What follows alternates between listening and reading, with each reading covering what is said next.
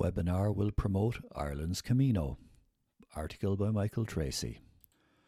A webinar which aims to start the process of getting communities in Carlow to embrace the story of St. Columbanus will take place tonight, Tuesday, the 23rd of February.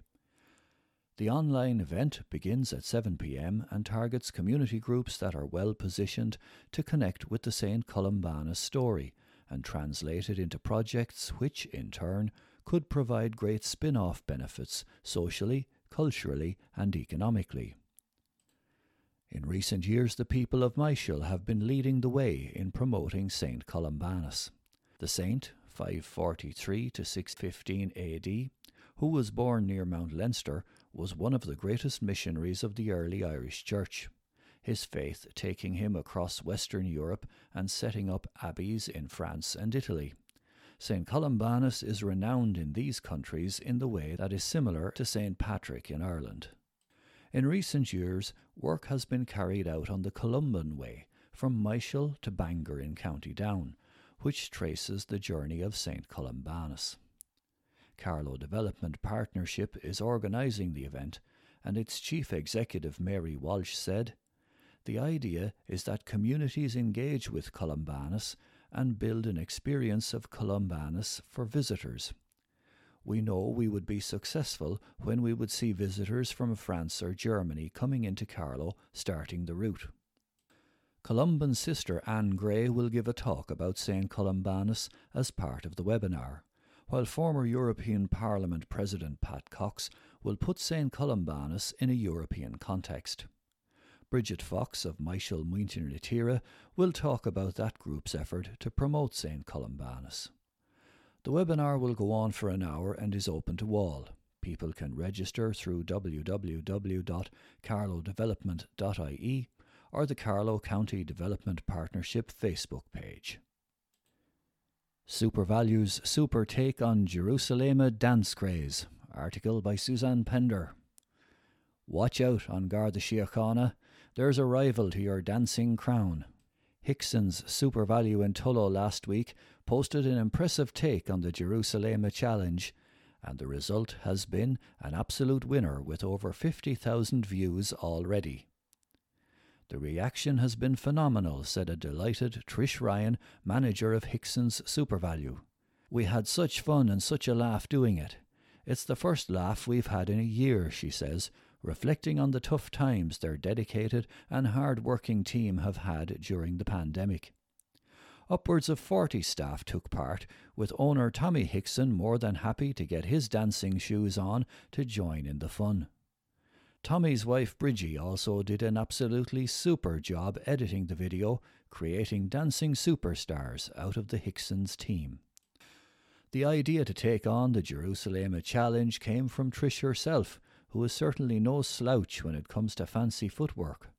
In the video, Trish and her husband Don light up the shopping aisles with a jive, while Irish dancers Rachel Baird and Ashley Shannon high-kicked their way past the fruit and veg with gusto. From a boogie at the tills to bopping at the meat counter, the Tullow staff gave their all, while still maintaining social distance. The last year has been so hard on everyone, not able to meet up as we usually would. So this was a bit of fun, a laugh we all need. We're delighted to give people something they can enjoy too, said Trish. While Tullow Mart get in on the act too. Article by Suzanne Pender. We've had horses, we've had dogs, but has anywhere else in the world had dancing sheep as part of their Jerusalem Challenge? Well, Tullow Mart might just be the first. Tullow Mart surprised and delighted the entire country last week when they traded in their wellies for dancing shoes to take on the Jerusalem Challenge dance craze. From the outside yards to the office and even right into the ring, Mart staff wiggled and shimmied their hearts out, all in time to the well-known beat. Tullow Mart staff have already wowed over 55,000 viewers, generating an explosion of supportive comments, not just locally, but from all over the country. It's all been very positive. The goodwill and thoughts we received have been from all over the country, even beyond the country, smiled Mart manager Eric Driver. Tullow Mart saw that one other mart had taken up the challenge and then decided to bite the bullet themselves.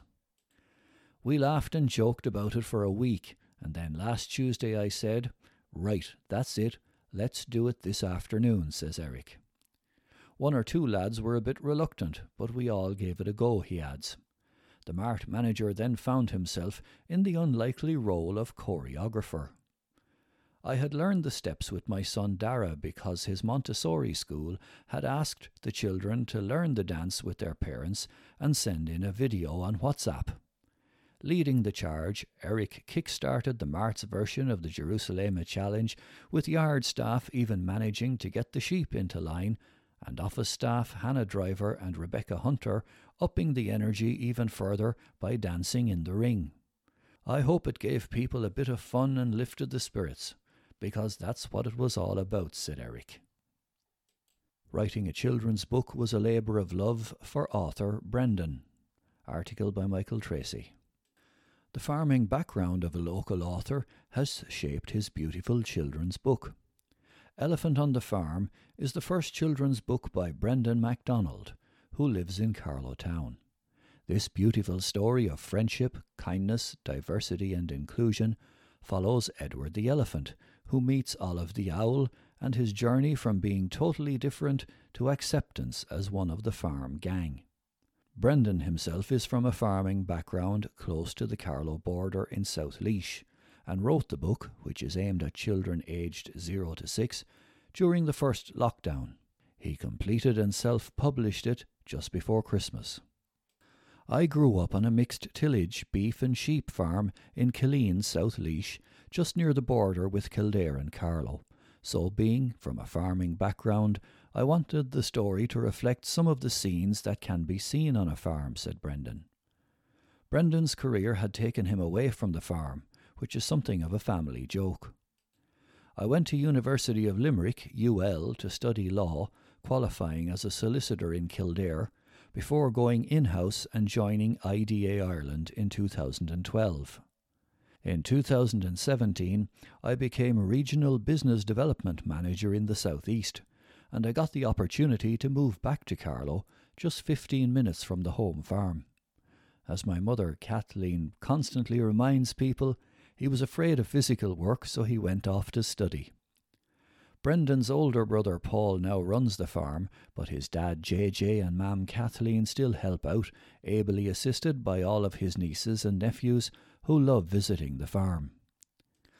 Brendan always had an affinity for telling stories, and in recent years enjoyed telling yarns and reading bedtime stories to his nieces and nephews. He had it in his head to write a book, and in 2019 he completed an online course in creative writing. With the lockdown, there was nothing else to do, he said. I thought I would have it finished in a few weeks, but the process took so much longer than I expected. I went for a rhyming style, and you make sure the story and every single line flowed. Brendan did some early focus testing with his young nieces and nephews, which produced some issues he had not foreseen. I had not named any of the animals, recalled Brendan.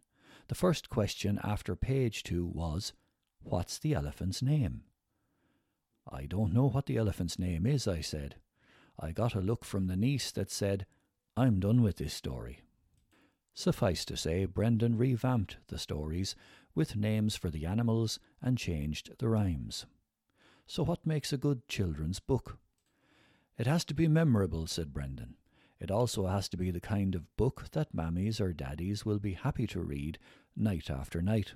Equally, it's the kind of book that children will look for to read. A good children's book also needs a message, and Elephant on the Farm's spirit of diversity is a winner in this regard. We are all different, and the story really resonates with that message, said Brendan. Key to any story is a talented illustrator. Brendan explained how he went about this process. I found Martin Beckett, based in Donegal, who provided the illustrations, on the Illustrators Ireland website. Martin's professionalism and skill in bringing the farm scenes to life was invaluable, and the beautiful illustrations really helped the story resonate with young readers. The book has sold 600 copies in 7 weeks despite the lockdown and bookshops being closed. I have got some lovely feedback from people saying that their children have quoted lines back to them the day after, he said. I'm absolutely blown away. Realistically, when you are a self-publisher and debut author, people were telling me that if I sold 50 or 100 copies, it would be amazing. The book is available at a number of shops around Carlow, including Eason's, Made in Carlow, Bookstation and the Arboretum, and Brendan hopes to get into more shops whenever lockdown ends. 20% of net profit from the sale of Elephant on the Farm will be donated to Crumlin Hospital.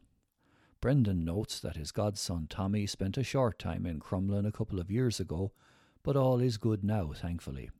And as an acknowledgement of the fantastic work that the Crumlin staff undertake for all Irish children, I wanted to make a donation from book sales, said Brendan. Brendan is also proud that the book is written, illustrated and printed in Ireland, in an age when buying Irish and shopping local is crucial.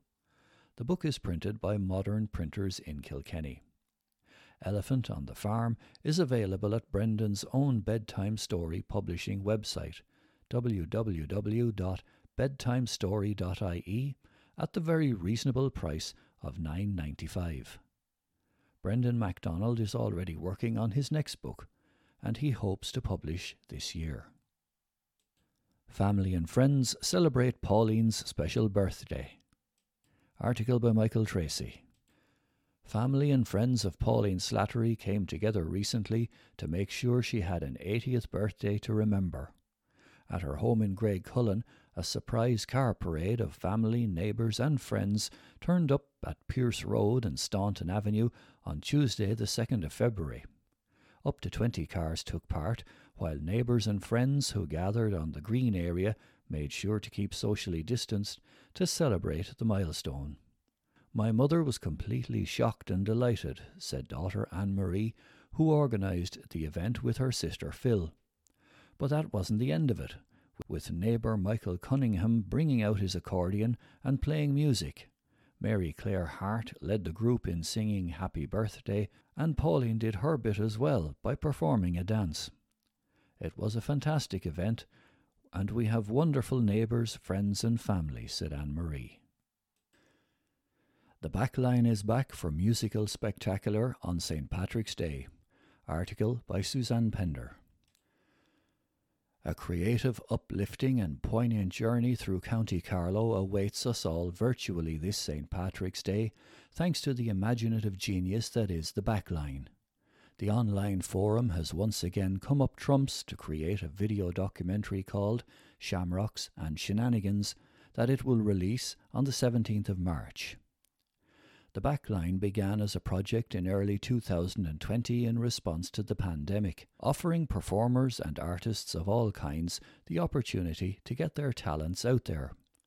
The result has been a membership in excess of 2,100, an incredible outpouring of talent and an uplifting source of positivity for all involved, from performance to their viewing audience of over 5,000. 2 weeks ago we ran a competition among our Backline members and challenged them to write an original Irish-themed song or piece of music, explained Justin Kelly, founder of the Backline. We ended up with 16 incredible original compositions, all Irish in style, sentiment, instrumentation and lyric, and some even containing the Cúpla Focal. Our intention is to now record these incredible songs and use them as the soundtrack for something we believe will stand testament to our small but courageous county, our communities united both in grief and in hope, and the resilience we possess to get through this dark COVIDian time together as one, said Justin. The Backline is currently working with 4 local recording studios and Greg Meinhardt of Hedgehog Productions, along with the 16 music artists and a number of local visual artists to create the video documentary Shamrocks and Shenanigans.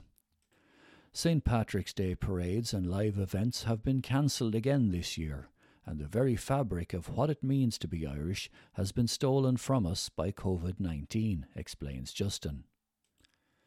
We intend on levelling the playing field by bringing our communities together through this wonderful endeavour. Our video will take us on a journey through the 18 towns of County Carlow, trace our way along the empty streets where our St. Patrick's Day parades would usually be in full swing, featuring photographs of our local GAA clubs, small local businesses, and our churches and schools, all emptied and quietened by this relentless virus. The documentary will also commemorate all those who have passed away from COVID-19 in each of the 18 towns and surrounding areas, with a fitting tribute to them and their families by laying roses in their honour in the grounds of Carlow Cathedral. We have the opportunity and the ability to unite our communities and allow those who are many miles away the chance to be together, to celebrate together, to sing together, to remember those we have lost together, to join together in solidarity and unison in the hope of brighter days ahead. If we come together as a community, we can spread two things far more powerful than any virus: love and hope, said Justin. What I'm hoping to do is to get the word out around the county for people to hang a flag, Carlow or Irish, or some object, item or visual representation outside their house or on their wall next week and leave it there until after St. Patrick's Day, Justin suggested. We can't physically march together, but we can still celebrate what it means to be Irish, he added. Greg Meinhardt will be driving through the 18 towns of the county over the coming weeks, videoing the routes that the parades would usually take. It would be fantastic if those streets were decorated in flags, jerseys, bunting, or whatever people feel best expresses our unique Irish culture and heritage.